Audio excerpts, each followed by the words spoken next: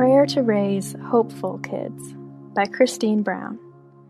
But in your hearts, revere Christ as Lord.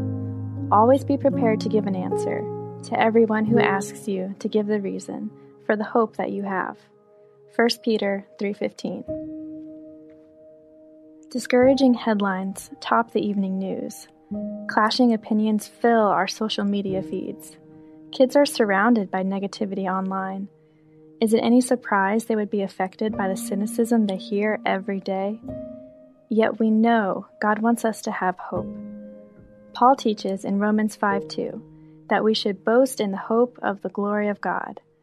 So as parents, how do we teach our kids to be hopeful in an increasingly cynical world? Here are 3 ideas.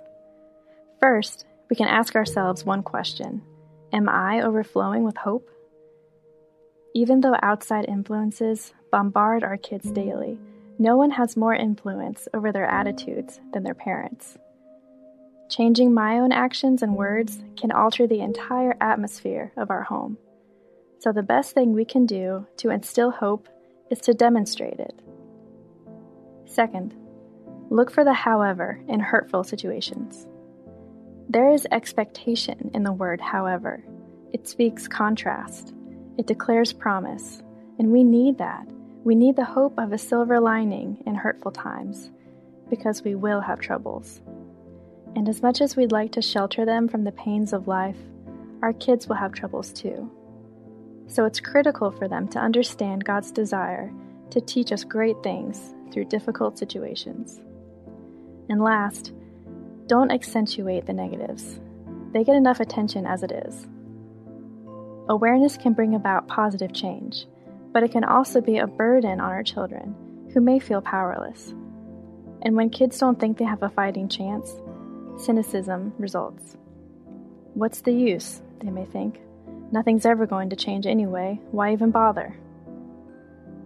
We will springboard radical change in our homes, using these steps and Scripture as a guide.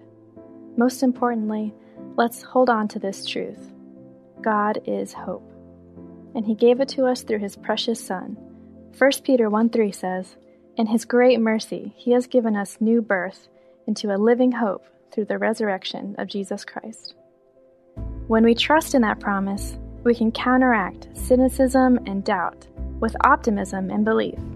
Hope begins here with us. Let's pray. Dear Heavenly Father, thank you for the living hope I have today through your Son, Jesus Christ. There is nothing more wonderful. Help my kids to know the magnitude of that hope as I show it through my words and actions. When we are tempted to be cynical, restore our joy and renew our attitudes. You are bigger than any problem in this world. I declare today that my family will focus on your goodness. In Jesus' name, amen.